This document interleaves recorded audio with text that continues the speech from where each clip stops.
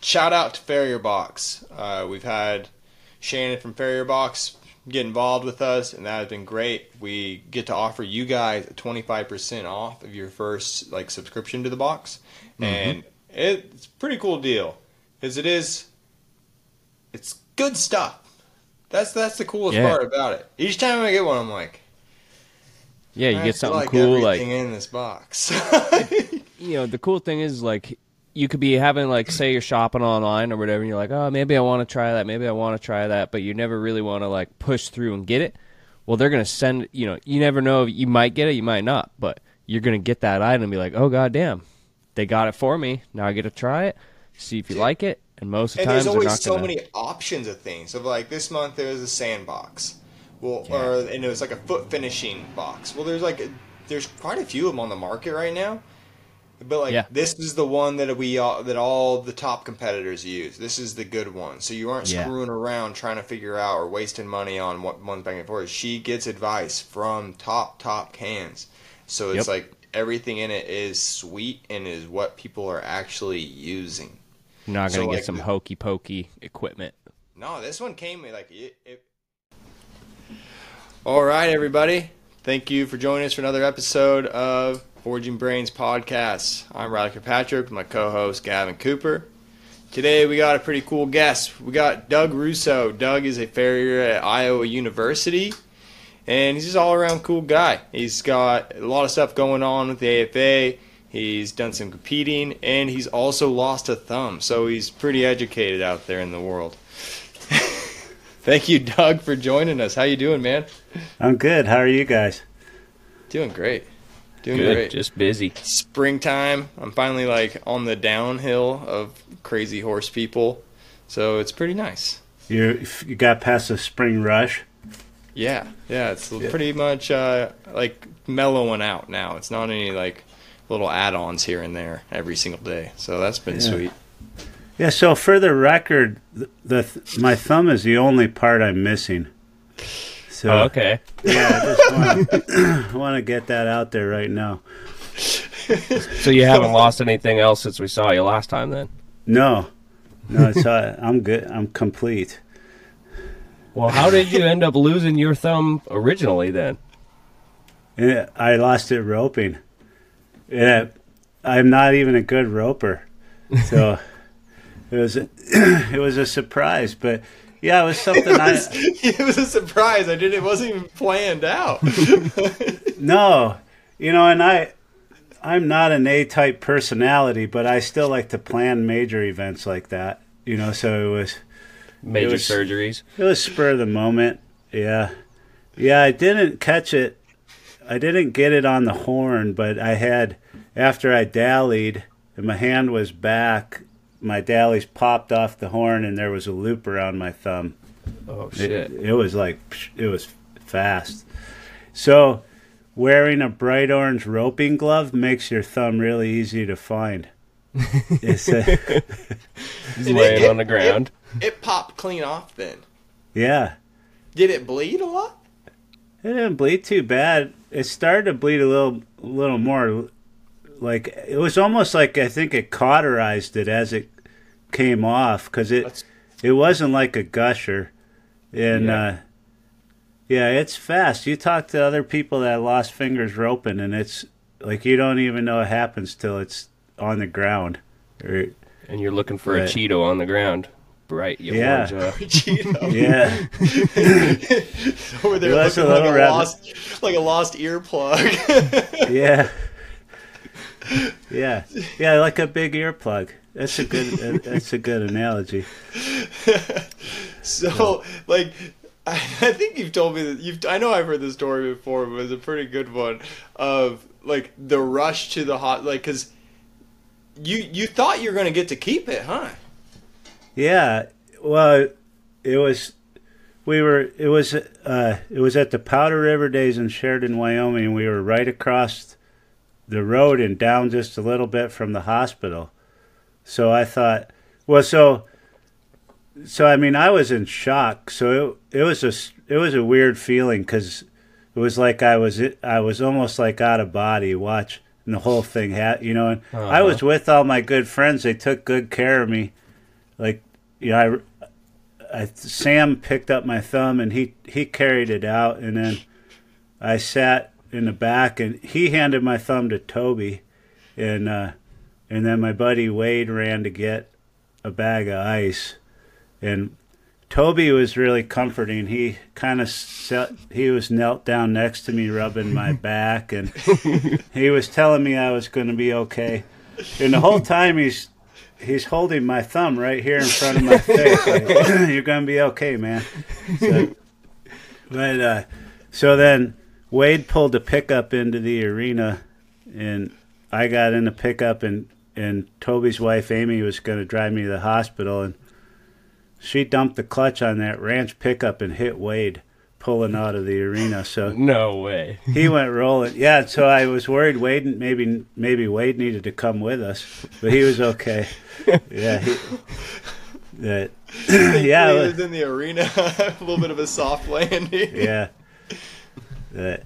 So they flew me to Denver and they sewed it back on, and they told me it was like a 50-50 chance of keeping it. Mm-hmm. And so by midday the next day, it wasn't getting any blood, so it was starting to get cold. So they took it off, and I might be better off probably without it, because I know other guys that they've sewn them back on, and it's like a chunk of wood. They don't ever get the feeling back, and the mobility's not quite as good. So then you got this extra thing sticking out. You're whacking it on everything all the time. Yeah. So I've done pretty good without it. So I can't. It's hard hitchhiking because people don't want to pick you up when your back's to them. So I can hitchhike in England, and then I was aspiring to be a movie critic, and that kind of hurt that venture you can't too. do the thumbs up or thumbs down, huh? Yeah, it's no only one. Just one thumb up for every movie. You're gonna be one of those Rotten Tomato kind of guys, eh? Yeah. On the bright side, you can never catch it again in the Dally. No. Yeah, and so it's really funny because it's like I said, I'm not a good roper, and I go out west once a year, and my friends would tolerate me playing cowboy with them pretty good, but after they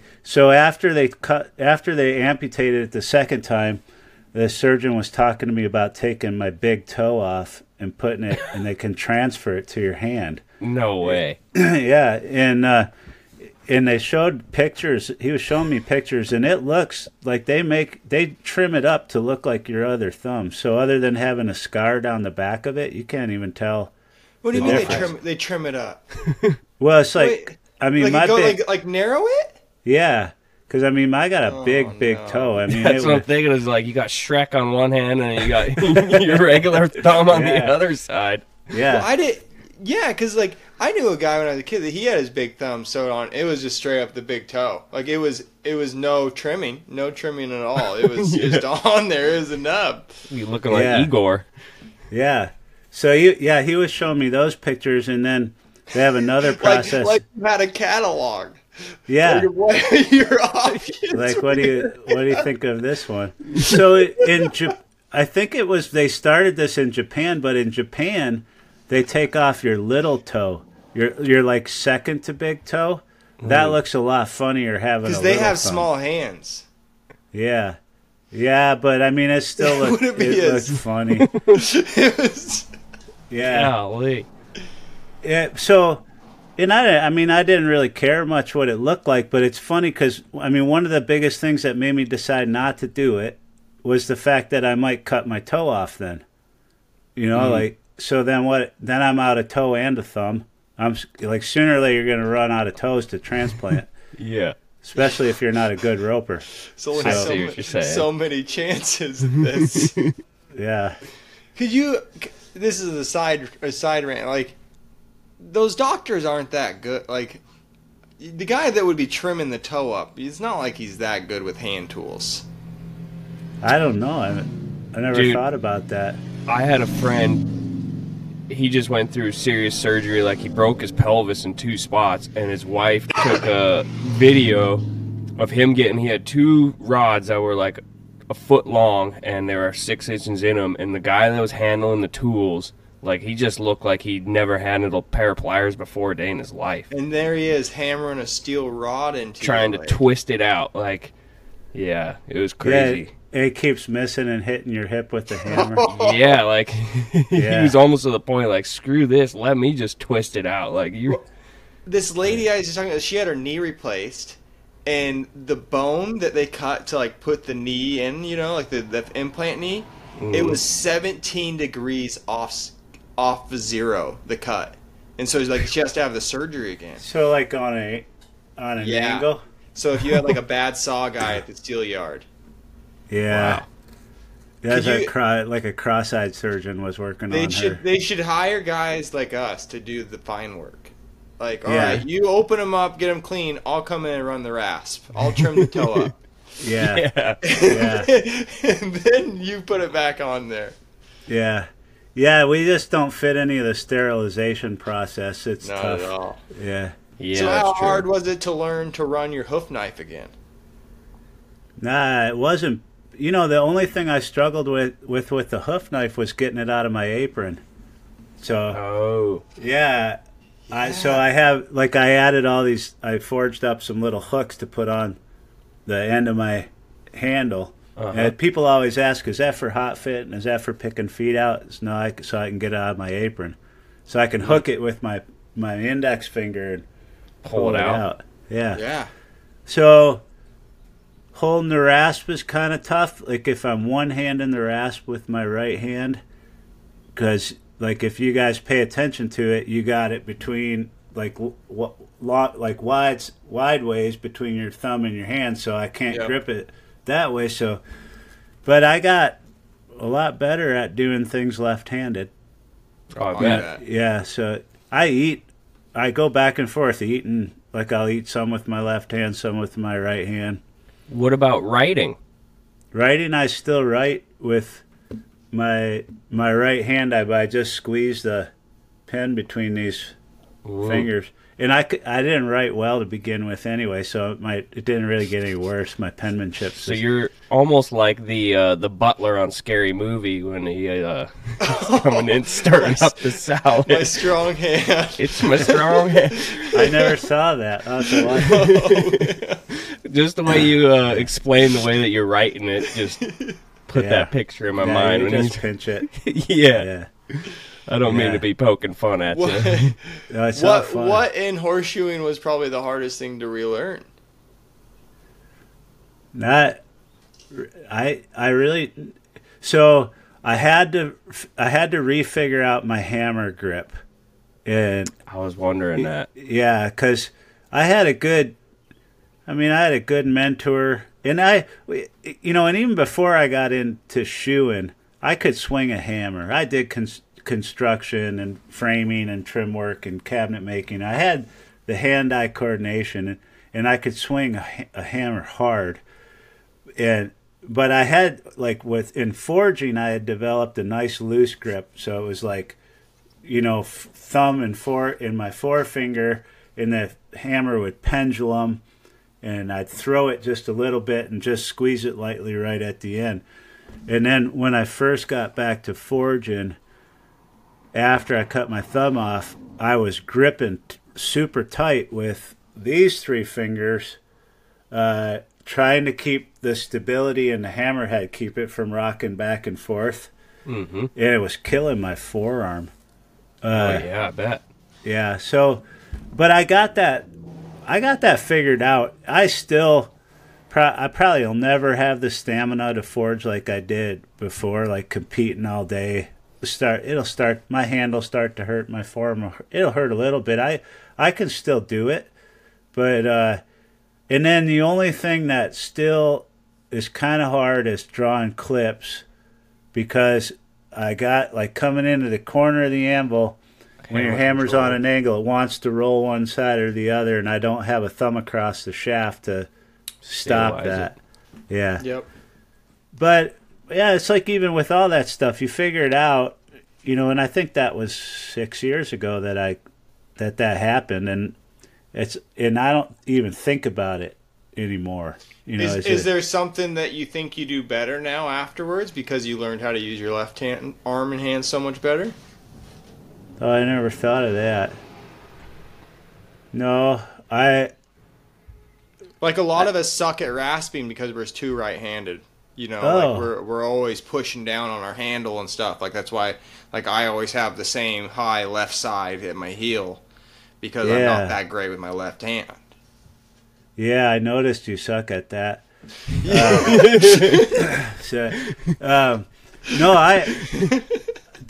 It's a really good question, and to be honest with you, I haven't paid attention.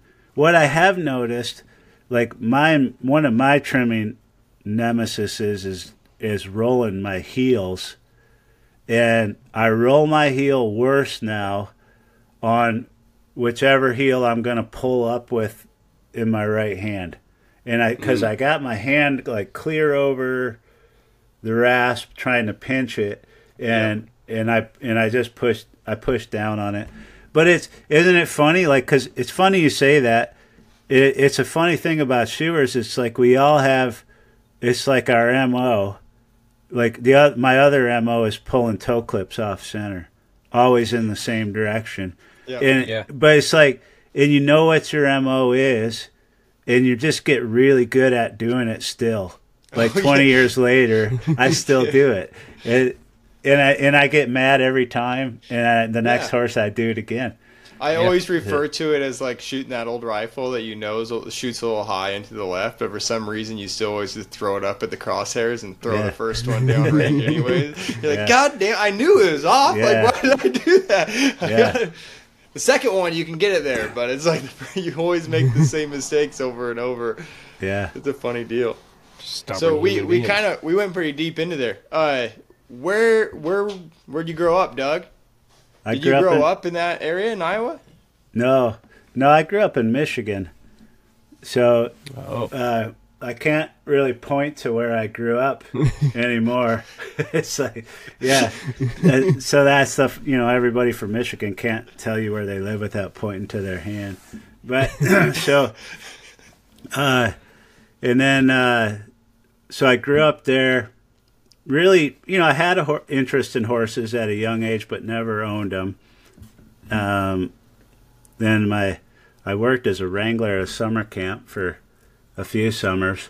But it's really weird. I don't know about you guys, but it seems like it's kind of the story with a lot of farriers that none of us really ever start out wanting to be a farrier. It's like if you'd asked me back then, or even when I was in my 20s when I was working, I worked on some places out in Montana, and that was the first couple of spots where I nailed shoes up. I'd trimmed a couple horses here or there in high school, and then but then not well, with no training, and then some cowboys taught me how to nail shoes on in Montana, and I hated it. It was I did really? Not want so I had to shoe horses for that place. I had to shoe the horses I was riding, and I couldn't stand it. It was the worst part of that whole job was having to shoe those horses. No kidding. Yeah. Did you have any formal education at that point, or just at what they had taught you there at the ranch? No, it was like, it's almost like sick people passing on diseases, right? It's like it just keeps getting worse and worse and worse. Yeah, so.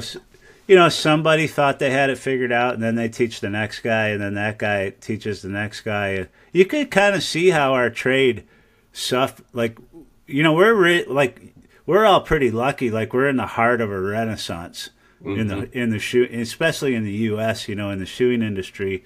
It's like it's in a really exciting time because it was like we're rediscovering the trade. Yeah, that's why it's important for those that care, to teach and actually pass it on, to keep doing that and pushing it on, instead of people that are just kind of don't necessarily care so much about it, but they just kind of pass it on, but half-assedly, Yeah. And then it just keeps diminishing as it goes. What parts do you think that we're rediscovering? I think, for sure the focus on anatomy.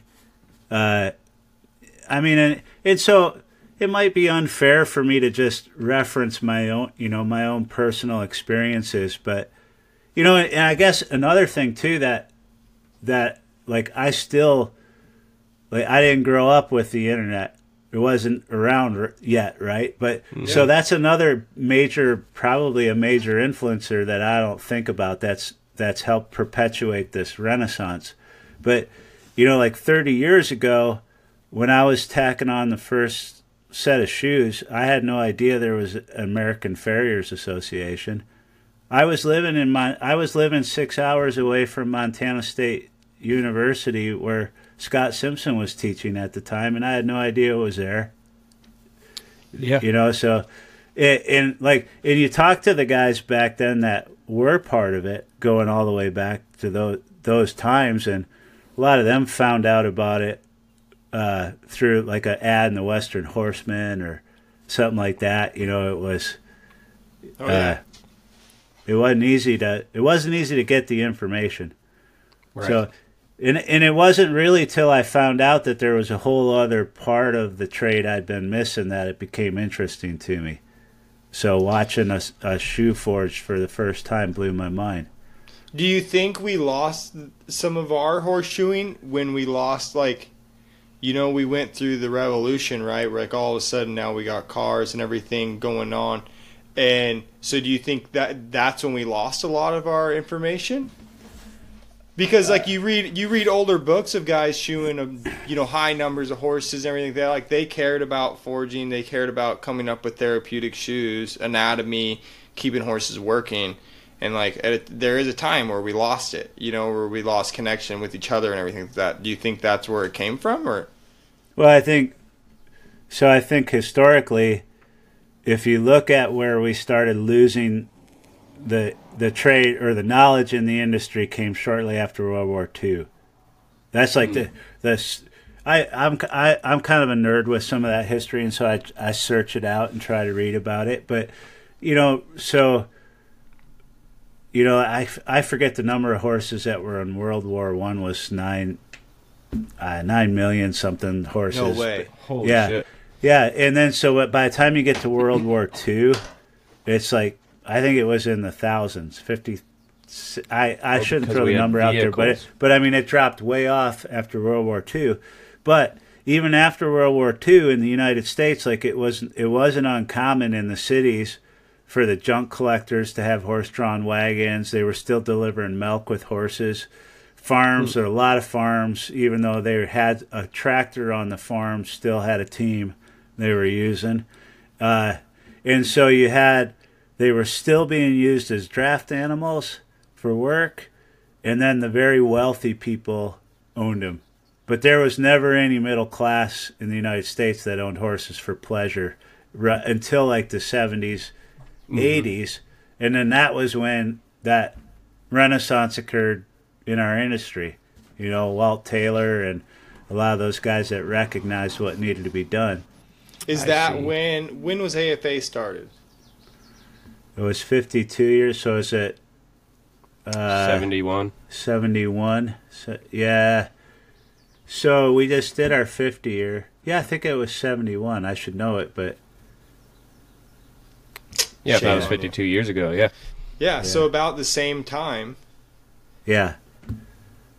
Yeah. They noticed a need to kind of gather up some people and get a standard going. Was that kind of the goal of AFA when it started, right? Yeah. Walt Taylor is I'm fortunate to be able to call him a friend. I mean, he took an interest in me, and Walt, if you guys haven't met him, he's the kind of guy that you can walk up and introduce yourself to him, and you see him a year or two later, and he remembers your name. He makes you feel good that way, you know what I mean? And he asks you questions about yourself, and he's got a genuine interest in people, but and he has a very interesting and varied history, and but his goal really with the American Farriers Association was a professional standard and a professional recognition within the industry. And I think in some ways he might be disappointed that it didn't happen faster, or there was some pushback with some farriers on the way it happened. But I think he's really succeeded. I think that it's even grown, in a lot of ways far beyond maybe what he originally imagined. I know licensing was something he was a proponent of, and that's like when you bring up licensing in a farrier convention, it's like starting a food fight in a grade school. Yeah, you get one side on one side, and and I don't know. We'll get there. Yeah. So you were in Montana, and you were doing some cowboy and hating it. What made you all of a sudden want to start doing it for a living? It wasn't until I was married, and I mean, I guess that's another part of my personality. Like maybe one of my more negative personality traits is I've always been fickle.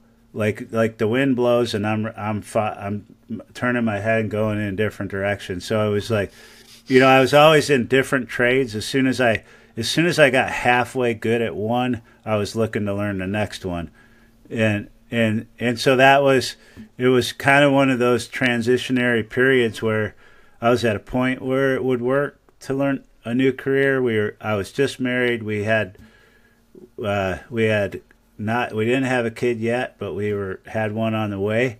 And you guys were you guys still in Montana, you and Sue? No, so we spent 2 years in Maine. That was another one of my wild hairs. And yeah, because you guys were like living off the grid, weren't you? Yeah, we had 140 acres in the mountains on the New Hampshire border. No kidding.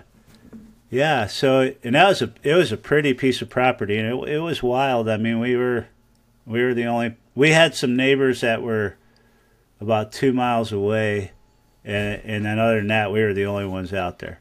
That's cool. Yeah, it was. And you guys had your first kid there. Yeah. What were you doing there, like for work? So I was building timber framed homes for a company out of Portland, and yeah, that was a skill I'd learned in Montana. Okay. Like true mortise and tenon, the whole traditional timber framed homes. So like cutting the wood down there, cutting the wood in Maine, and then building the house right there on the property. Well, yeah. So that was really fun, like pretty funny irony in all the houses that we built timber framed in Maine were from timbers cut in Montana. I was wondering if that might have been the way it was. Yeah. And so that's all. We'll cut back. Like there was a time where you were a timber cruiser in Montana, weren't you? I had a friend that did that and would help. Yeah, I would go out with him, and I wonder if any of the trees you were working on later in Maine were trees from that you ever marked. I might have wrapped a tape around them. Yeah, it's hard. Yeah. It would be interesting to know. Sorry, old friend. Yeah. You thought I was just giving you a hug. It was a kiss of death. Yeah. So, yeah, that's kind of where I was, and then we had some friends with draft horses there. I'd watch the farrier come. Those shoes were going in a forge, and I was watching it for the first time, thinking, and he was talking about, like it's just weird to think that, like that anybody, and I say this because I did it, but that anybody would nail a shoe on a horse without. I couldn't even tell you what bone was in the foot. You know what I mean? I just knew the nails. Like, I knew if the horse jerked and it bled, I should leave that nail out. And that happened a lot on the toenails because there's like a box of Otts went on every foot. Some of those horses had size 2 feet. Yeah. So, diamond toe and heel, open it up, slide it back, you're good to go. Sometimes that's the way it gets done from some. Yeah, that's the reason in cowboy shoeing you see them using the back of the nails, like the back three. Those are the safe ones. Those are. And those that the climate, it's amazing how it affects feet. So, in that part of Montana was a little greener than the east side, but still, like after June, you couldn't knife feet. Yeah, they were rock hard, and that's the only reason I think those horses tolerated it. They were, Yeah. Oh yeah. Yeah, sounds about right. They had rocks for feet already. It didn't really matter too much. No, I couldn't do it here. Yeah, they fall apart. Yeah, they'd be crippled. Well, I mean, we shot them with sole pressure. They just rasped right straight across the sole and nailed the whole works on. Oh, yeah. That is like when I first started, like just team rope and shoeing we just rasped flat. Everything. Yeah. Frog, sole, everything went flat. You just nailed onto that bad dog. Yeah, in your rope horses, it's really important to short shoe them too. You know, like you need the heels, like they got to be at least an inch forward so they don't step them off when you turn your steer. God forbid you take them down any. When you dump his shoulder on the ground. Yeah. Oh. So where did you like ever get some formal training? So I attempted to go to a farrier school. So this is after now the internet's around, so this would have been 2000 somewhere, 2001. Yeah, so the internet's still slow dial-up deal, but you could get on it at the library, and so I looked for horseshoeing schools, and not knowing anything about schools or having anybody to talk to for guidance. So I found a school with the nicest website, which was the East Coast Farrier School. It was in north of Raleigh, North Carolina. It's not there anymore. I don't know what happened to the owner, but it was like they had a really nice website, and it said hot, cold, corrective, therapeutic. You were going to learn all this stuff in, I think it was a 6-week course, and I was only there 2 weeks, and all we did was drive around in an old ambulance and shoe broncs in the pasture, and I already knew how to do that. You know, so I kept complaining. You know, when are we going to forge, or are we going to talk about anatomy? And so he finally got. I think he was tired of me, and he said, you don't really need to be here, and so he refunded my money for no kidding the rest of it, and I left with about 2 weeks of training, or might have been more than that, I don't remember. But so then I met another retired farrier in Maine. He was an incredible artist blacksmith too. His name's Ed Groves. He's in his 90s now. But Ed was one of the charter members of the Michigan Horseshoers Association before he moved back to Maine to retire. And he was telling me about the Michigan Horseshoers Association. He was the first one that really was telling me about this world that I didn't know existed yet. Mm-hmm. And so he knew Dick Becker, and it was Ed that said, if you're moving back, if you go back to Michigan, or if you're going to move back there, you get a hold of Ed Groves or get a hold of Dick Becker. And so I called Dick and asked if I could apprentice with him, and he took me on. So that was really Dick really was the bulk of any kind of formal training I had. And then anatomy, the rest of that stuff was studying. And then the studying, you're pushed to do that, really just getting ready for certification. So. And I was going to say, at that time, when you started riding with Dick, was he competing pretty hot and heavy and everything? Yeah, the year that I started with him was the first year he was on the team, I believe. And then he made a team again the next year. Yeah, following year. How long did you get to work with him? I worked with him, I think I worked with him about 3-4 days a week for about 2 years. And then kind of slowly started. He was starting to feed me client horses, his overflow. And then it just kind of phased out until that last, year or so. I might work with him once a month or a couple times a month, something like that. But one of my biggest regrets was that I ever stopped. That I even wanted to pursue my own business, because he paid me really well, and all I had to do was put my box in his truck, And then Show at up. the end of the day, I took my box out, and that was my phone didn't ring. I didn't have to order any supplies. I didn't have to worry about a lost shoe.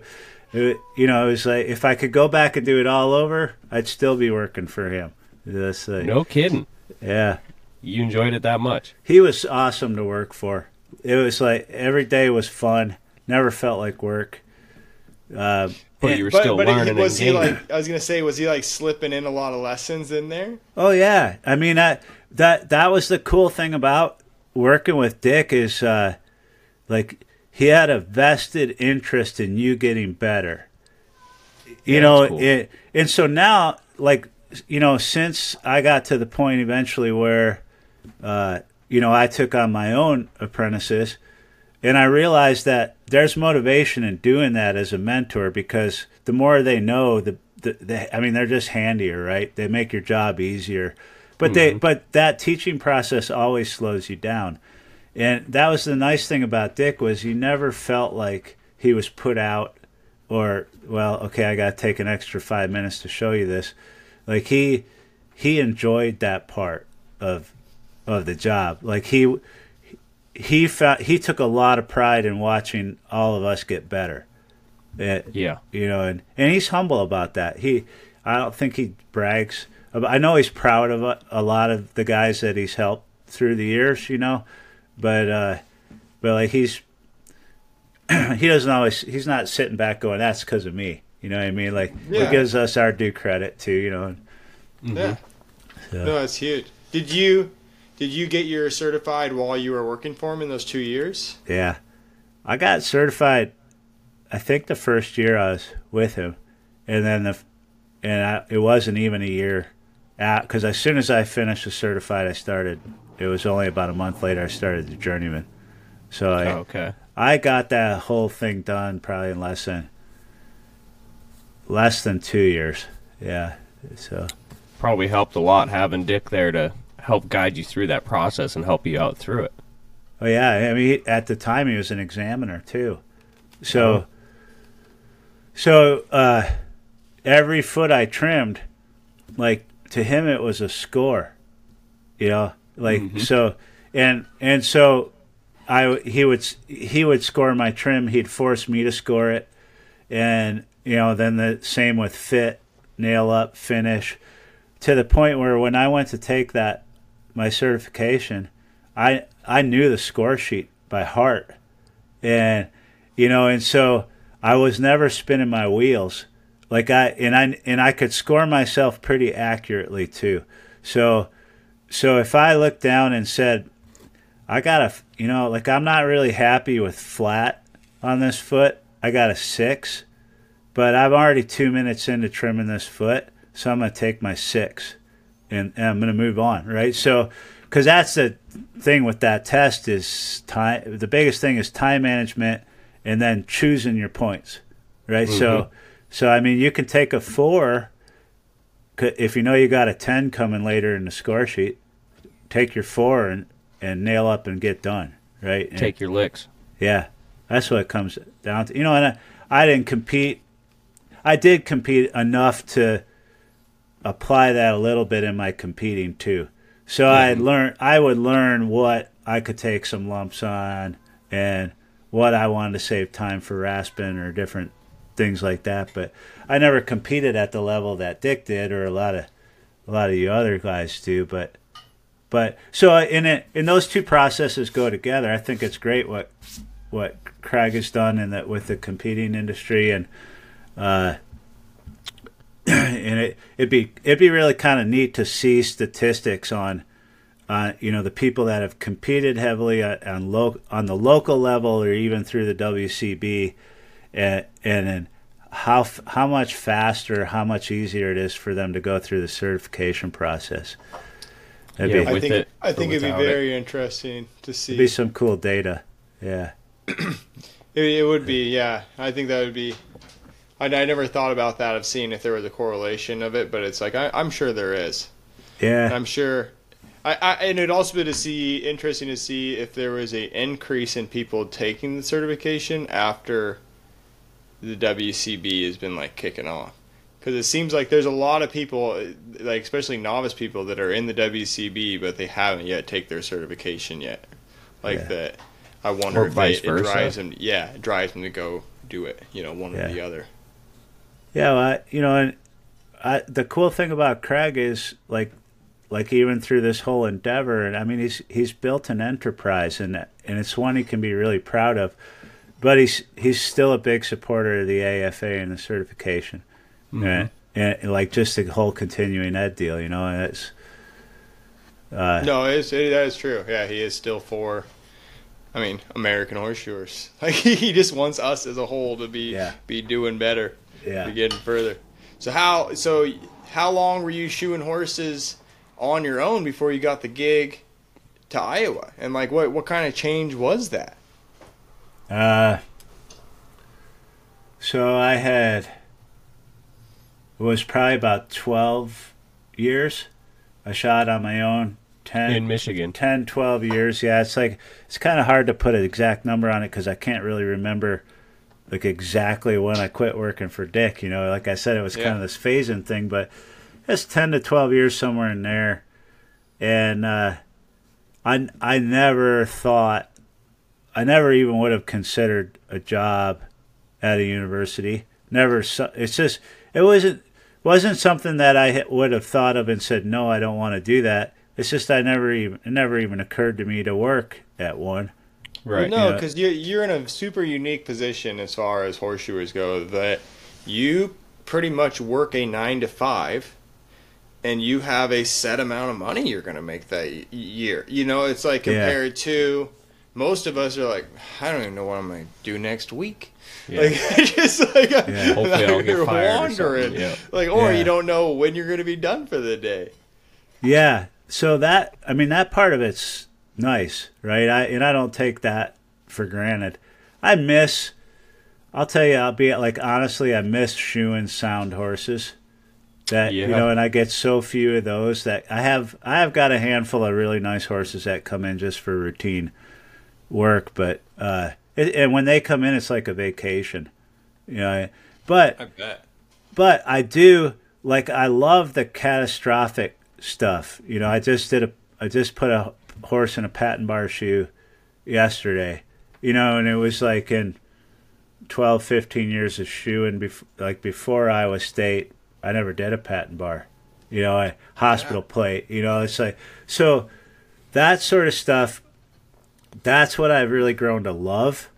And unfortunately, what also comes with that at a referral center like ours, or a big equine hospital, is just neglect cases.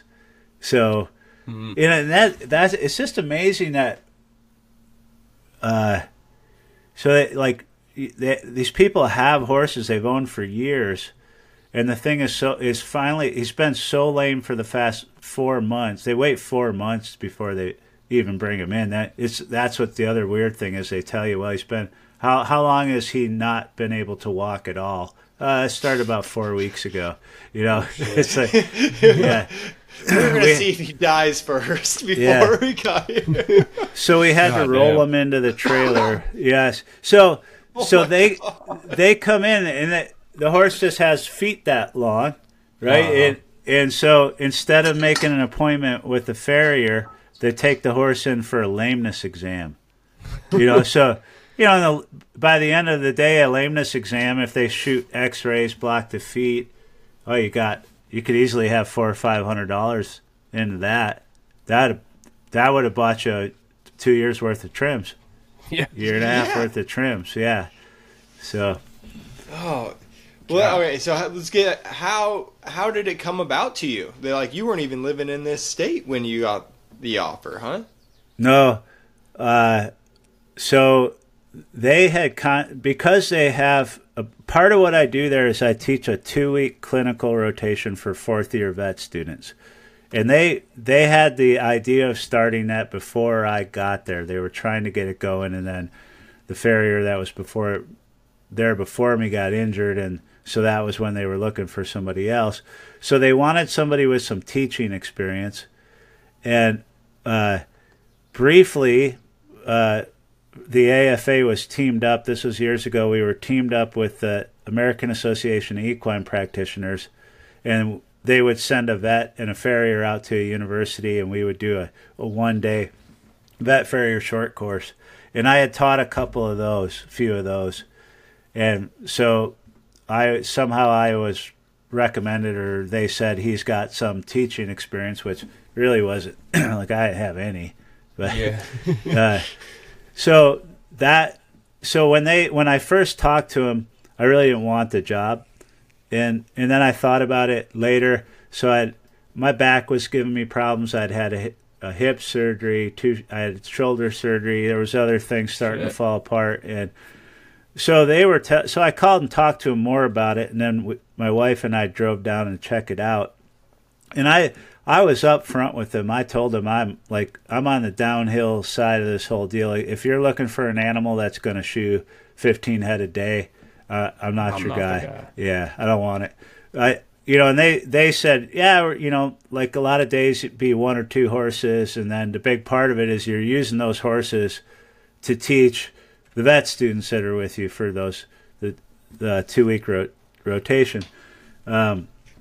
So that part of it really turned out to be my most favorite part of the job. I love working with the vet students. And why so? So it's like you're rocking their world, right? So you guys would not believe what they don't know coming out of vet school as it pertains to pediatry and shoeing horses. Because by the time you get a hold of them, they've been learning for a while, correct? Yeah, so I don't get them till the way vet school works is your first 3 years are all your lecture, labs, mostly classroom work. When you get to your 4th year, you go, at Iowa State anyway, you go from May to May. You don't get any winter break or summer break. And in that whole year is spent in either externships or 2-week clinical rotations in the hospitals. So there's a small animal, large animal hospital. And then depending on how those students want to track, they'll choose elective rotations that are going to support what so the students I have, they're going to do equine. They're going to practice equine or mixed large animal, something like that. But so they have at Iowa State, they get about 1 hour of equine distal limb anatomy their first year of vet school. Yeah, it's and I'm more sympathetic. We've almost been talking an hour right now. Yeah. Like, it's just like nothing. So, it helped me a lot because the frustration that all of us experience with veterinarians at some point or the other, and I started realizing it's not really their fault, and it's almost like I was 30 years ago where I didn't know what I didn't know, right? Like I didn't even know there was another world out there. They're in the same boat. So, and there's very few universities with vet schools that have farriers that actually interact in some way with the vet students. And I think those universities are going to, I already know we're having a huge impact. I'll get reports back from farriers in Oklahoma or different places. Hey, I worked with this Iowa State grad, and the first thing they told me was, I'm not going to tell you how to shoe this horse. I learned from Doug Russo. It's like, nice. Yeah. One thing I can teach them in 2 weeks is how much they don't know and how much they have to trust us and develop a professional working relationship. And it's like, and then, we do review anatomy and different shoeing philosophies for lameness or different things like that. But the one thing I try to really beat into them is that if you can't work with the farrier, like the local farriers, you're destined for doom. Okay. And I think all of us have that story about a vet in our area that can't get a farrier to work for him anymore because we've been run over by that bus 2 or 3 times. So their prognosis for those vets is poor. right? How do they treat lameness without a farrier? They can't do it, right? So they just have a bunch of pissed off clients all the time. Yeah. Yeah. I'm sorry, So- your horse is still lame. Do you have them you have them 10 days total then? Like Yeah. 5 days for 2 weeks? I don't. So technically, I could get called in, and if I did, my students would come in with me if we had. That seldom happens where a horse can't wait for me to get there the next day if it comes like in on Saturday emergency. or Sunday type thing. Yeah, once in a while it happens, but yeah. So the students are with me Monday through Friday. The way the day works is they go to rounds in the hospital, so they look at all the hospital cases that are in, and they discuss those. Then they come back to the shop, and we spend another hour they call rounding, which is we're talking about cases in the hospital, or we're talking about anatomy, or other different pathologies that we chew for. We basically have a discussion for another hour, and then our first horses are coming in around 9:30. So the only thing I can really get them to do practically is pull shoes. Right? At this point. I'd just be making them really dangerous if I tried to teach them any more than that in a 2-week time frame. But And then how many students are kind of like with you each time? Or does it vary? It varies. Yeah, so I have on occasion as many as 5. On average, I have 3. Oh, okay. So what's the really fun thing is, like, day 1, I give them an old shoe and show them how to make a hoof pick. Okay. So that, like, the other big eye opener for them is, like, number 1, when they're discussing anatomy with me, they think like I'm some sort of like anatomy god. You know, like they've never talked to anybody that understands anatomy, and I'm not that good. You know, like as far as anatomy goes, I feel like a poser. You know, like I got my associates and I've passed some higher exams, and everybody's like, "Oh, you got to call Doug." And then usually when people call me, they don't know that I'm looking at a book while I'm talking to them, because everything that I wish I was that guy that could retain it, but I don't. I retain what I teach, and so that's another advantage of being in that job. Is if I want to get better at, let's say, musculature through the hind end or something like that, I add it to my discussion, and then if after I teach it for 3 or 4 weeks, I start to recall it or memorize it better. But So it's like anyway, through repetition then at that point. Yeah. It's almost the same as like making a horseshoe. yeah. So like anything you want to get really good at, teach it. Yeah. Start teaching it. But so anyway, I get them in the forge, and man, their hands are blistered like after 5 minutes, and they keep dropping the steel, and they're getting the slag burning them, and so they realize, like, in that first 5 minutes of forging and trying to pull a shoe, that we make It's our tough. job look pretty easy. Yeah. You know, it's like, so they don't come up to you anymore and say, "Can you slip that shoe off?" Because they now they know it's not like, yeah, it looks like we slip it off, but it ain't that easy. It's some Yeah. technique. No, that's That's a great. good And, point. and they're watching you probably make shoes for these horses. Yeah. And so they're getting how hard it is to, like, you don't just throw a heart bar on that thing. Yeah, no, yeah, and and I like that. So it's interesting how different a lot of the industry is, like in my end of the industry with the university farriers or the farriers that work for big referral hospitals. I like to forge. So I and it's funny that people will call and they'll want me to do a clinic on gluing shoes. And like, you don't want to watch me glue a shoe. Yeah. Yeah. Call Travis Burns. Yeah. You gotta call Travis. Yeah.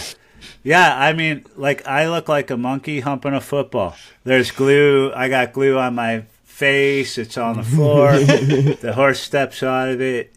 You watch Travis, it's like you just watched a ballet. I mean, I feel emotional when he's done. But Crying. yeah, I do. It's moving. But so but that's another really cool thing about our industry is that like that, and I try to teach the students that there's a whole bunch of different ways you can skin a cat. Yeah, and so if you try to force me to glue a shoe for your laminitic horse, you're not going to get the best outcome from me. But if you let me cast a heart bar or do something that I'm used to doing, the prognosis just got better. Yeah. So I try to tell my students that, like, you got to see me do this stuff for 2 weeks. You know what my preferred methods are. Now, don't go out there and start pigeonholing farriers, telling them, well, I want you to do this just because Doug Russo did. You know. Oh, yeah. Just because they're not able to do. No, they don't.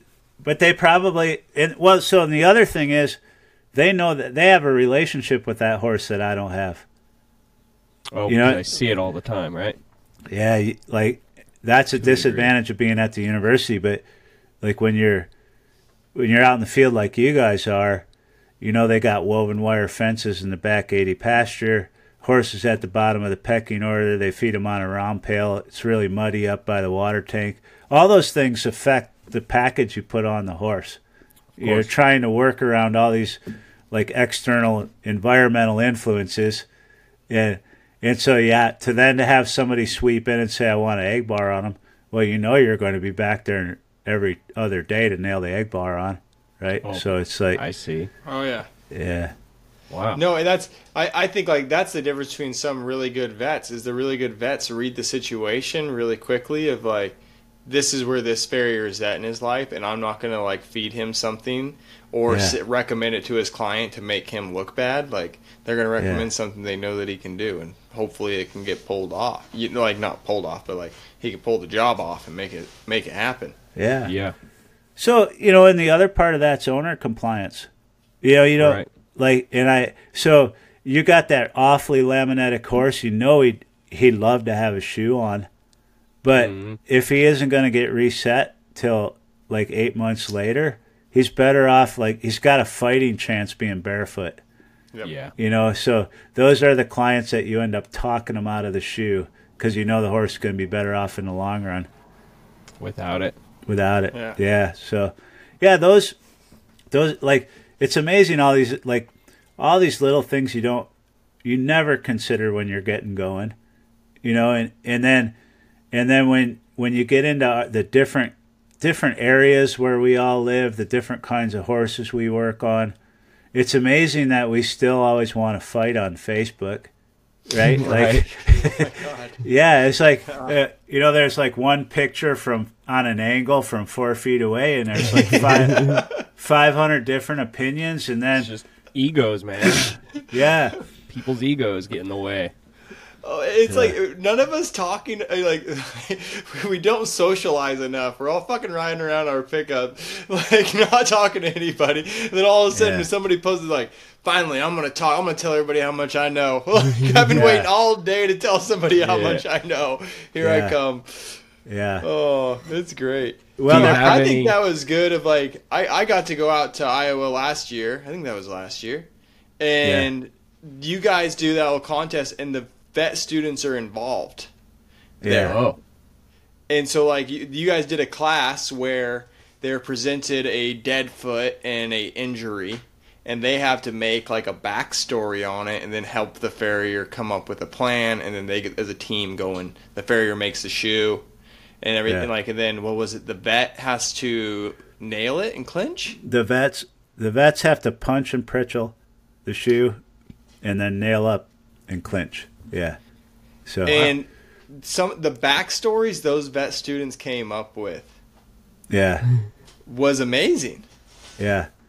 So it's like that whole experiment. It's basically a giant wet lab, but we were the first I know of to actually incorporate it into a competition setting, and the vet students loved it. So what I was trying to do when we brainstormed this was what farriers are traditionally really bad at is is defending their work, right? So you questioned on your shoe and you're already pissed off, and you put your hands on your hip and tell them to hire somebody else if they don't like it, right? And then also giving a case history. So we want professional recognitions from veterinarians, but we don't often supply them with the same information we'd like them to give us, right? Like, we want a phone call. Well, if we know a horse is going to the vet and we call that vet up and say, hey, let me tell you what's been going on with this horse for the last 6 months, I guarantee if you do that, you're going to blow their mind. So you're going to give them all kinds of useful information going into that situation that they didn't have before, and you're going to be the first one that they call back after they figure out what the problem was. So No, but because it does almost seem like when you tell them that stuff afterwards, it seems like you're defensive. yeah, exactly. Yeah. That is a really good point. But like, I'm guilty as hell. I never think to call them and be like, oh, hey, just letting you know. Well, in our owners don't think to do it either. I think we all need to start a policy with our owners, and I did with mine. But like, even before I was at Iowa State, I told them, like, your horse's feet, that's my department. If he's lame, you got to call me if he's lame. And it doesn't mean I'm going to come out and fix the lameness, but I need to know he's lame, and then that allows you then. So if your clients do that, they call you up and say, I just made a vet appointment with such and such. He's coming out on Thursday or whatever. Then you say, I need that vet's number. And you call and tell them, hey, this horse has been stumbling for the last 2 years. Did well in pads. Maybe a solar margin view would be helpful. I suspect he's got some pedal osteitis going on. Like, already you started this back and forth communication. You help the vet kind of narrow in his lameness exam because you've given him some clues as to what's been happening and how this has been progressing. And then, like, that whole teamwork thing starts there, as opposed to us just getting pissed because they left a shoeing prescription. Well, no, because it does almost seem like a lot of times, like, I've had clients do this, like, they all of a sudden, like, slip to you that they called the vet. Like, they were trying to hide it from you. They're like, well, I did take him to the vet. Like, it's like, I didn't even know anything was wrong with the guy. Like, I thought he was going good. Like, no, that is a good idea to do. But it is like, why do you think we're so horrible at talking to vets? I don't know. I think it kind of goes back to what we were talking about earlier with a lot of what Walt envisioned as a future for our industry. And I think that a part of it's the nature of the people who are attracted to our trade, like independent, free thinkers, very mechanically minded, and so probably the hardest thing for us to train ourselves to do are those things we just talked about. So it's getting out of our comfort zone, not our world for that moment isn't going to revolve around ourselves and the dog sitting in the pickup next to us. We got to actually work on a team to achieve something. So that transition. I'm trying to work on my transitions a little bit, so this is a little bit smoother. That you are pretty involved with the AFA right now, still. Like, it's still been a pretty big part through your whole career, hasn't it? Yeah. So what's your role in AFA currently? So I am chair of the research committee. I assist Travis with therapeutic endorsement, so I'd be an examiner on the therapeutic endorsement test. I'm an examiner for the AFA, a certification instructor. And then recently, with the launch of the American Farriers Association Foundation, that was probably the biggest trick ever. Was they asked me to be on the board strictly as an advisory position, and then after our first meeting, I was president. What is the foundation? Thank you, guys. The foundation is, I think it's the next best chapter for the AFA. So it basically, the foundation is an endowment fund, and we're years late in getting this going, but it's off to a good start. The point of it was that, so there's different types of nonprofit tax designated entities, right? So the AFA by law has to make the majority of its money through the membership fees, right? So that's and so there's restrictions. Like if we had a wealthy widow of a farrier pass away and and leave her entire estate that's worth $2 million, the AFA technically couldn't accept that donation. Oh. So that was the big driver behind starting the foundation, was to have a tax entity that could accept those donations, but then not only would accept them, but then invest and manage the money and try to and basically fundraise. So you guys have all been called by endowment funds at some point, PBS or who knows what. But it's the first time ever hearing of what an endowment fund is. So I was kind of kind of a dummy. So I mean that's it's not the same thing as being well endowed. Yeah. Different. It's probably good that you clarified that, right? So. He was feeling really inadequate just about that. So anyway, we've already raised like over $160,000. The AFA pitched in a big chunk of that. Nice. But so then, what the idea is that as that money grows, we basically live off the interest, and then we're able to fund all kinds of cool stuff. More hoof related research. Education, we look at I just lost my train of thought with the education end of it. Basically the sky's the limit. Right now, one of our biggest goals, the AFA has just lost its office. After renting in the horse park for 30 years, they're giving us the boot. So we're looking at trying to raise funds so that the AFA can buy some land, have a brick and mortar facility. Same thing, and then like the sky's the limit there. I mean that could be a 100-acre place with a big pool, like a huge indoor arena where we host competitions and events and continuing ed certifications. I mean, I think so our job really on the foundation is to think big and then raise the money to do it.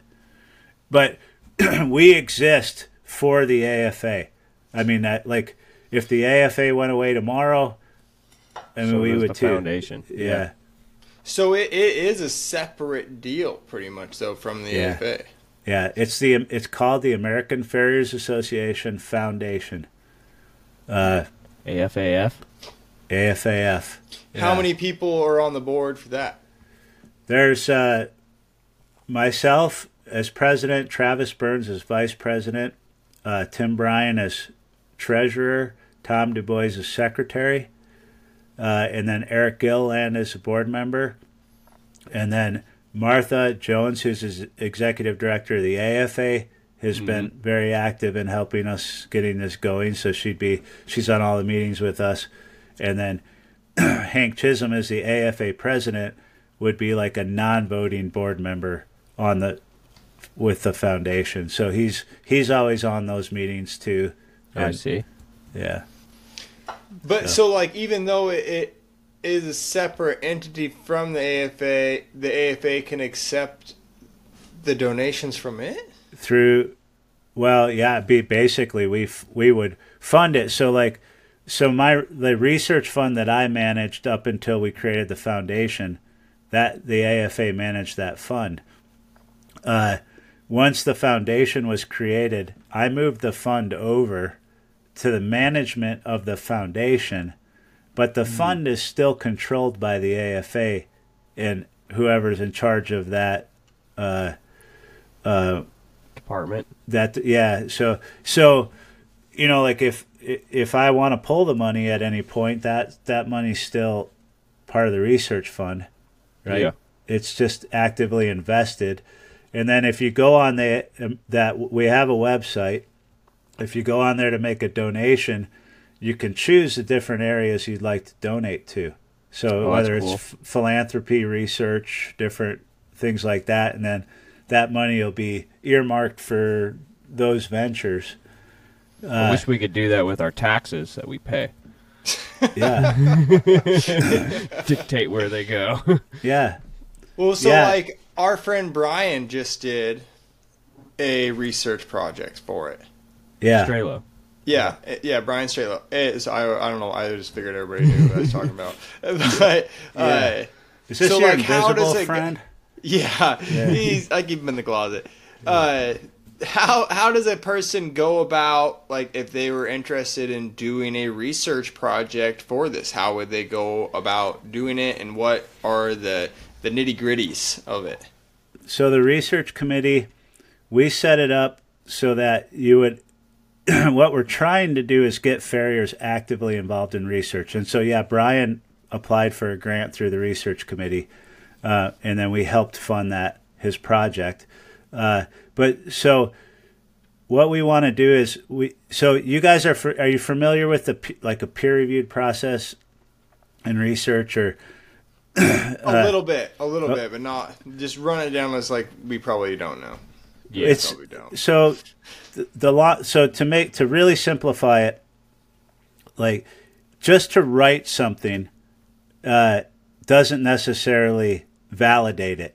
So the way the peer review research process works is you write your research paper, but there's standards that have been met through the research process, and then your paper then goes to a group of peers who read it and evaluate it. And what they want to determine is that if they did your research project, or if they did the same research that you did based on your explanation, they would get the exact same results.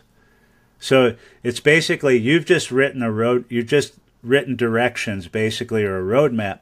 And so they then determine whether or not it's really worthy to be published. Are they doing that just off of like their thoughts, or like in Brian's case, Brian had I'm going to generalize it, but like if it made a difference during X-rays, if the horse is on one block or two blocks, or stuff like that. So like when he sent in the peer review, did a guy have to go and do that same research, or did he just have to like, well, I think that would work? The cool thing about it is that a lot of times your peer-reviewed your peers that are reviewing these, they don't even have to be horseshoers. They could be like a molecular scientist somewhere on a whole different level or a whole different deal. But what they're looking at is the directions that you wrote for your process, and can it be duplicated? So are there holes in it? And actually what we're finding is that a lot of times having peers that review it that are not in the industry are better, because they already have preconceived ideas of what outcomes should be, and so it can sometimes be an unfair process. Anyway, the goal with the committee was to actually get farriers involved in the scientific community, which would give us a lot of professional recognition. So historically, most of the stuff that we read that is called research fairly loosely a lot of times was conducted by veterinarians, and they had no input from farriers. So they're talking about treating lameness with this shoe and how effective it is, and they saw this, 80% of the horses responded positively, blah, blah, blah. But then you read their paper, and they never even described what kind of trim they laid down or what kind of fit the shoe had. Right? So if I tried to do what they did, I wouldn't get the same results, because I'd be starting off, number one, with a different trim, different shoe fit, so had no control. No controls, right? So that makes a ton of sense. So it's like, so a part of your job is your job finding these peers, these like peer review people? No, you send them off to get published. So depending on whichever company is going to publish your paper that you send it to, they have their own peer-reviewed panelists or whatever that they would have read it. It's not uncommon for them to send it back and they want revisions or explanations or really. Yeah, it's sometimes a brutal and painful process to go through. Yeah, I bet. Yeah. Yeah, it sounds pretty drawn out, especially in today's day and age where we just want to be like, I'm done, here it is, Yeah. give me grace for it. Where Yeah. you have to like keep getting your boot in your mouth a couple more times before it's going to be any good for you. So how many of these projects get accepted every year, and like how many have you guys done so far? I believe we're at 6 right now. And there's several of them that are in the writing process right now. None of them. Travis would be the closest to being published on one of the projects that we helped him with. So it's like I'm passionate about it. I think it's a big thing. I think it's going to move us forward. And what the farriers have to understand is you don't have to be an academic to do it. Like if you have an idea like Brian did, that was a very simple experiment, but it was well needed, right? Like that's a big eye-opening thing. Loaded versus unloaded. What's it do to the limb? And so that you might think is not going to be a huge contribution to science, but if it's established and proven, that will now be referenced in all kinds of scientific papers going down the road. So it's laid a platform out for future scientists. Okay, well, I know if I load this limb, this are the results, so I don't have to repeat that in my research. So that simple little project that Brian did could have a huge impact on the industry over the next 40, 50 years. So what's Super the cool, plan Brian. what's the plan with these writings, with these projects after they're done? How are we going to get these out to people? So we have all of our grant recipients speak at conventions, so they talk about their projects as they're ongoing, where they're at, the scientific process, writing, all that sort of things. Once they're published, they'll be available to all the AFA membership to read those papers. They go into, like if you go on the internet, you can go on to PubMed or Google Scholar, and you can type in keywords, and that'll bring up scientific research that's been done with, like, so if you put laminitis, equine laminitis. So once those papers are published, our authors on those papers would show up in those places, like on PubMed and Google Scholar. Is that different than versus just going to regular Google and typing in laminitis and you get all this random shit, basically, which is what most horse owners are going to type in? Yeah. And be like, oh my God, but they see all these different random things that may not necessarily be accurate. No, Is that yeah. Google Scholar better? Yeah. Yeah, because it's only going to pull up papers that have been peer reviewed or Google Scholar free? Well, you can get what they call the abstract, which is like a shortened version of it. If you want the paper, you'd have to pay for it then. But that is going forward. That's something that we want to have as a member benefit for the AFA, so our members have access to those papers for free. Oh, I see. I see that. I'll just play the devil's advocate here a little bit though, but it's like if we keep charging people for these, then they won't get out to the horse owner, and they won't get out to as many vets. I would think. I would think these they won't ever leave our circle. The vets will be the main audience. So the horse owners, like even if you search, like Gavin was saying, if you did a search for equine laminitis just on Google, it might still bring up those scientific papers. But the best thing to do is to write a recap on it that's published in, American Farrier's Journal or something like that, and then in that recap then is just talking about the research that you did. And those things come out in the No Foot, No Horse. When we get ours published, we talk about them in the No Foot, No Horse as well. But the biggest impact that this is going to have on the industry is that That's where veterinarians go when they want information. They go to PubMed or Google Scholar. And then that therein lies the problem, is that most of the research that they're reading then is either done by a company that's selling a product or a veterinarian that's already got some built-in bias or doesn't have the skill to talk about the trim or other things like that. So we need to be a part of it. I see. Yeah, that's what I'm worried about, is that it won't get out. You know, it's like knife makers just going to knife shows to sell their knives. That's probably a pretty stupid idea. You might want to go to a cooking show. You might, or a trade show where I think like we do that bad as horseshoers. We just keep on spitting it back at each other instead of like, well, we probably should, like you going out to the practitioner deal and meeting with these vets. That's probably where we should be doing these speaks, not at like it's probably good to do at a convention as well, but it's almost to the point where we have so much information at our fingertips that we're like with the foundation. This has been around over a year. Like we've had several articles in No Foot No Horse where we've been mentioned in the E-Blast over and over again.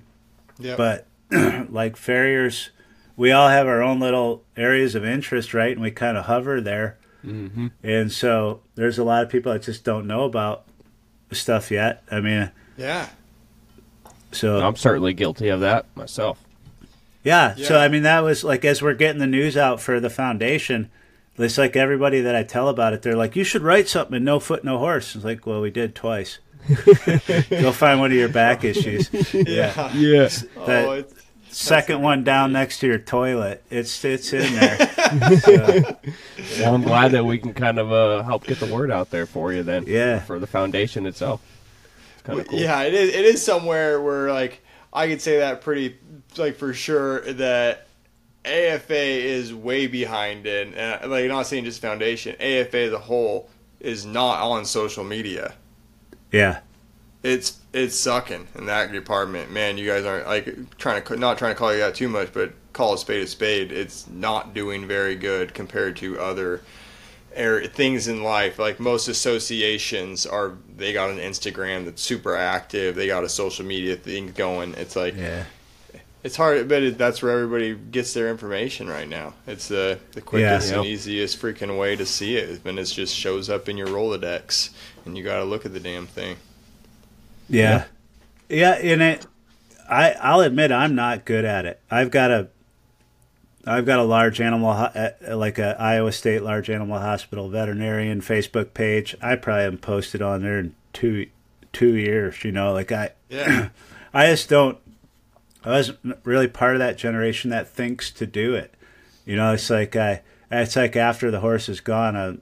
I should have got a picture of that. Put something up, but. Oh, it's a whole nother job. It is.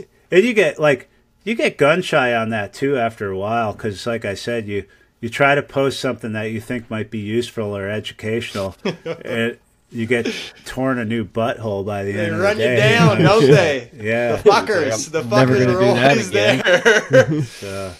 Fuck, they're always there. But you know what? Yeah. You gotta throw it in their face, and not even try to throw it in their face. Is like.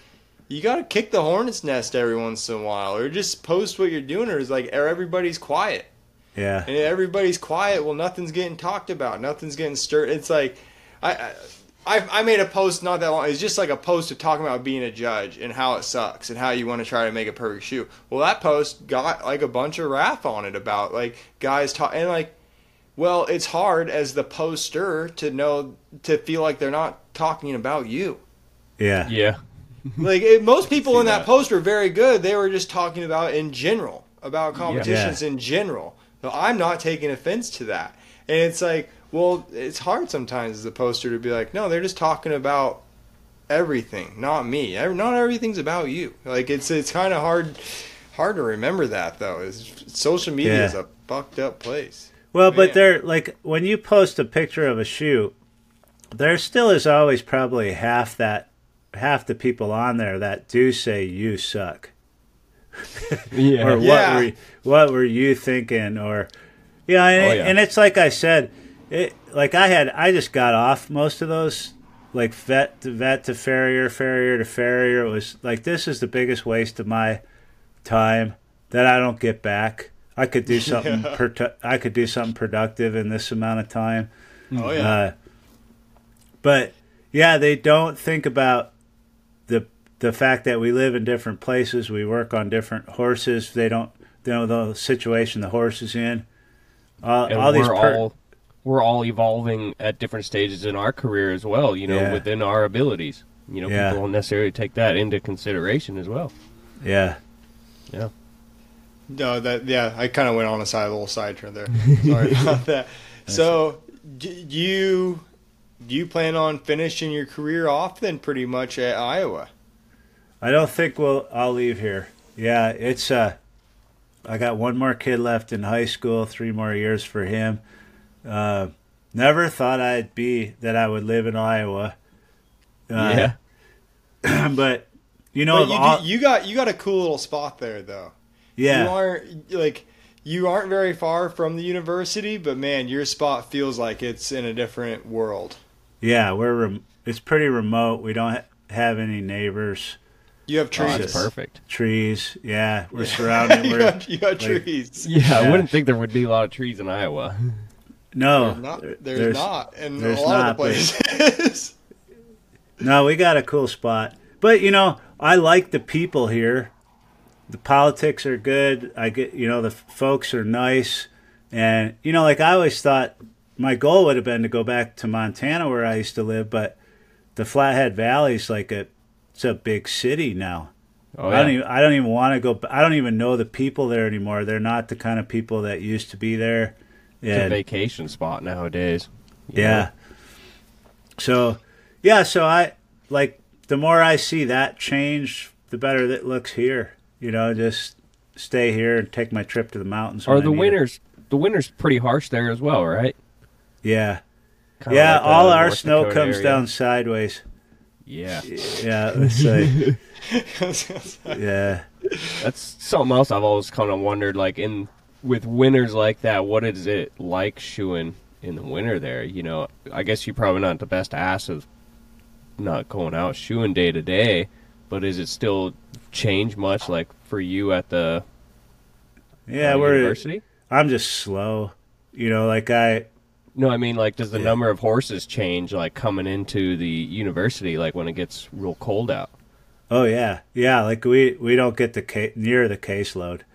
Oh, I think pretty much, here in Iowa, I think most people forget they own a horse until the first 60-degree day. And then want to go ride it? Yeah. So I think a lot of the farriers here struggle through the winter. Mm-hmm. It's...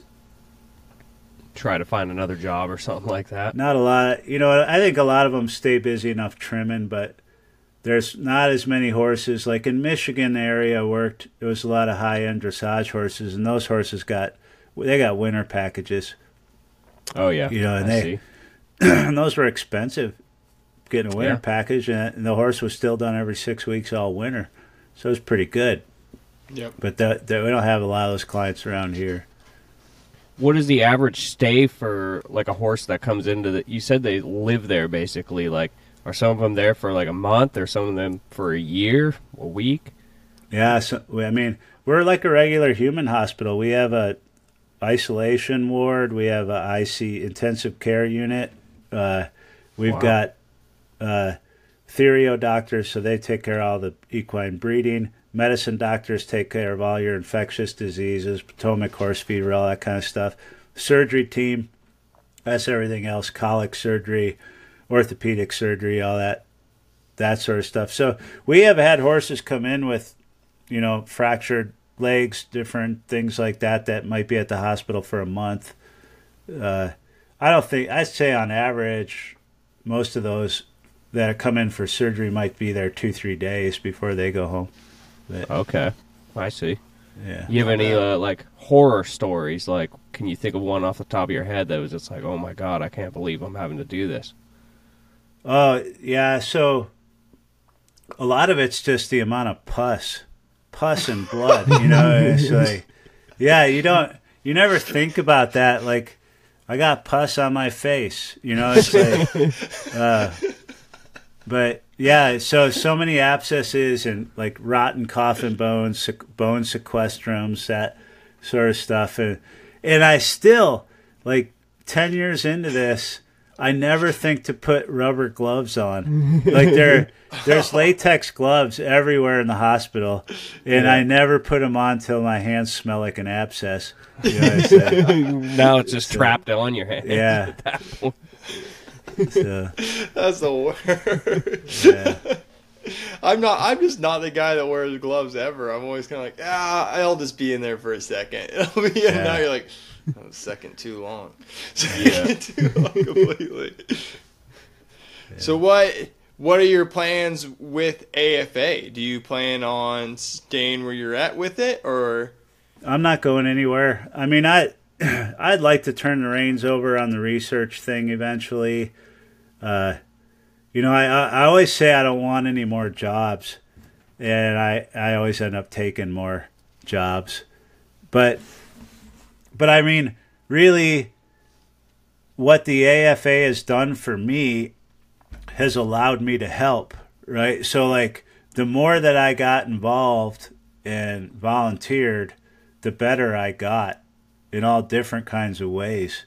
Yeah. So those folks they drive me nuts. There's always like some farrier every year at the general membership meeting at the convention who wants to take the mic and say, what has the AFA done for me? What am I getting for my dues? Yeah. It's like, well, nothing, because you haven't done it. It's not a country club. It's a membership to an association. It allows you to participate. And the people that participate are the ones that get ahead. But we're here for continuing education. Yeah. Not so do you plan beer. on, like, it seems like you're a type of guy that you kind of get things going where you want them to go, and then you'll start going on to something new a little bit too. So you get the foundation going where you're going. Is there things in the main AFA that you would like to head into to try to make those times better, to like put your time into the main? Yeah, I mean, so I just came on as an examiner. I had been a tester for a long time. So I think that the certification instructor deal and the examiner are two more newer things that I've been involved with. I don't know what the next thing will be. Like, I'm still kind of learning the ropes there, and the examiner position, I'll tell you, is it's a load of responsibility. It's so easy. It wasn't that long ago that I saw some more negative posts about certification, and I don't think people realize like the blood, sweat, and tears that a lot of people have put into that process, and still, like, you don't really realize it till you're a part of that committee and you see those that they've met for the last 3 days, and they've got hours every day into discussing this stuff and trying to make the whole process better. And it's always evolving, it's changing, but I can honestly say that in the 20 years that I've been a part of the AFA, it's always gotten better, right? So like there's a hiccup. And we get past that hiccup, and we're at the top of the next mountain. But yeah, I think that that's been the biggest learning experience for me. Becoming a tester was learning to appreciate the work that went into the process. Before I got there, it's like a whole new level of respect for. Oh yeah. There's guys like Pat Burton, Dusty Franklin. There's guys that are still examiners that were examiners when I started the process over 20 years ago. That are still like heavily invested. It's dedication. In it. Yeah, a lot of work. No, and I think like it's easy for people to go once and be like, "Oh, they're all against me. They're all wanting to make it be the worst and stuff like that." It's like, no, if you like generally even just a contest getting judged, they're trying to give you the best score they can. They're just they're trying to make it all work. If something slips by, it's like generally everybody's trying their best. They're not trying to screw anybody over at these deals. They've also got that might be the biggest hurtful thing that I've heard said is, like referring to testers as badge protectors or different things like that. And I mean, I haven't been around as long as other people. And there's bad eggs in everything, right? Like I'm sure at some point a tester made a mistake or an examiner did, but like overall, the level of sincerity is amazing. And it's like you show up at those deals and everybody's rooting for you. And if you think you had a bad day failing your horse and having to go home, that examiner did too. Like he had a bad day because you failed. It's that was like the best day for us is when like everybody got what they wanted, right? And that never happens, but no, I think that goes for judging people too. Like if you're a judge somewhere and people don't do good, if you have a whole class of people, everybody was frustrated, you feel bad as the judge. Yeah. You're like, man, I didn't do a good job here. I didn't pick a good shoe. I didn't like explain myself good enough. People were confused. Froze. Did we lose Doug? Doug. I think we lost him. Oh, Dougie boy. Back in the saddle. Yes, I had to take the computer apart real quick. Rebuild it. Yeah. It's like a carburetor. Those little screws got to be hard with just your fingers. Yeah. I got to do them all left-handed. Yeah. You got to use your mouth. Well, Doug, we've kind of watched your window go from sunshine outside to dark. Yeah. Yeah. Watch the sunset. Yeah, feel bad. What time is it at your place right now?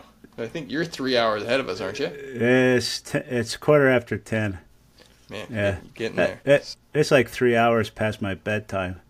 Well, sorry for keeping you so late, Doug. Yeah.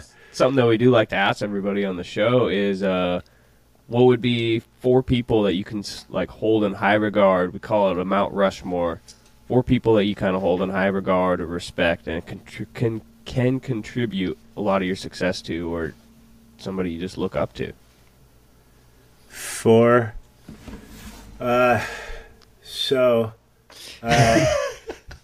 That's easy. Yeah, I thought so I can do, or I could do 9, but no, hands down. So, like Dick Becker was obviously huge. Like I owe it all to him. Going all the way back to Ed Groves out there in Maine, he got me in touch with Dick, turned me on to the whole thing. It's so hard after that because it's like I feel like there's hundreds. And so after Dick, so I guess before Dick, it would have to be my mom and dad, because they spanked me, and that's the best thing they ever did. So, yeah.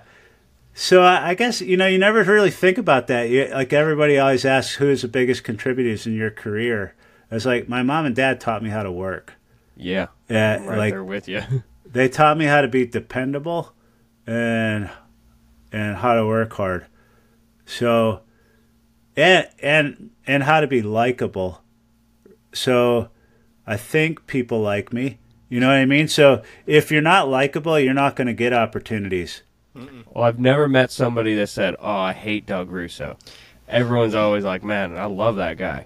Not yet, right? So, yeah, I'm sure somebody. I'm sure I made somebody mad. So, yeah, my mom, dad, Dick. I'm trying to think. Like a lot of those guys where I really cut my teeth was in Michigan, and so. That was Jeff Powers. He worked along with me with Dick, and then and Jennifer Horn. Are you related? No, she calls me little brother because I broke a lot of her tools. So it's like, yeah, I earned that nickname. But and then I guess like truthfully, the people that really helped me were the people I taught. So, like Jacob Eddings and Joel Armstrong and I'm going to start forgetting a lot of the guys that Scott Bouchard, yeah, like so those guys, like watching them progress, and then at like especially in the case of Scott, like I'm learning from Scott. You know what I mean? Like he's passed me up on the forging end of things, and so I guess like the other big like the biggest contributors, you'd say you don't ever think of your apprentices, but I guess in my case it'd be a lot of my apprentices. That's So really cool. I feel like I didn't do a good job answering that. No, that was question. great. Yeah, that was good. Well, I think you hit 9. You led me into a different little hole. I got one more question I want to ask you, and you talked about your parents spanked you, but you have raised 3 good children of your own. What is some advice out there for people raising children that you have of how do you raise good kids?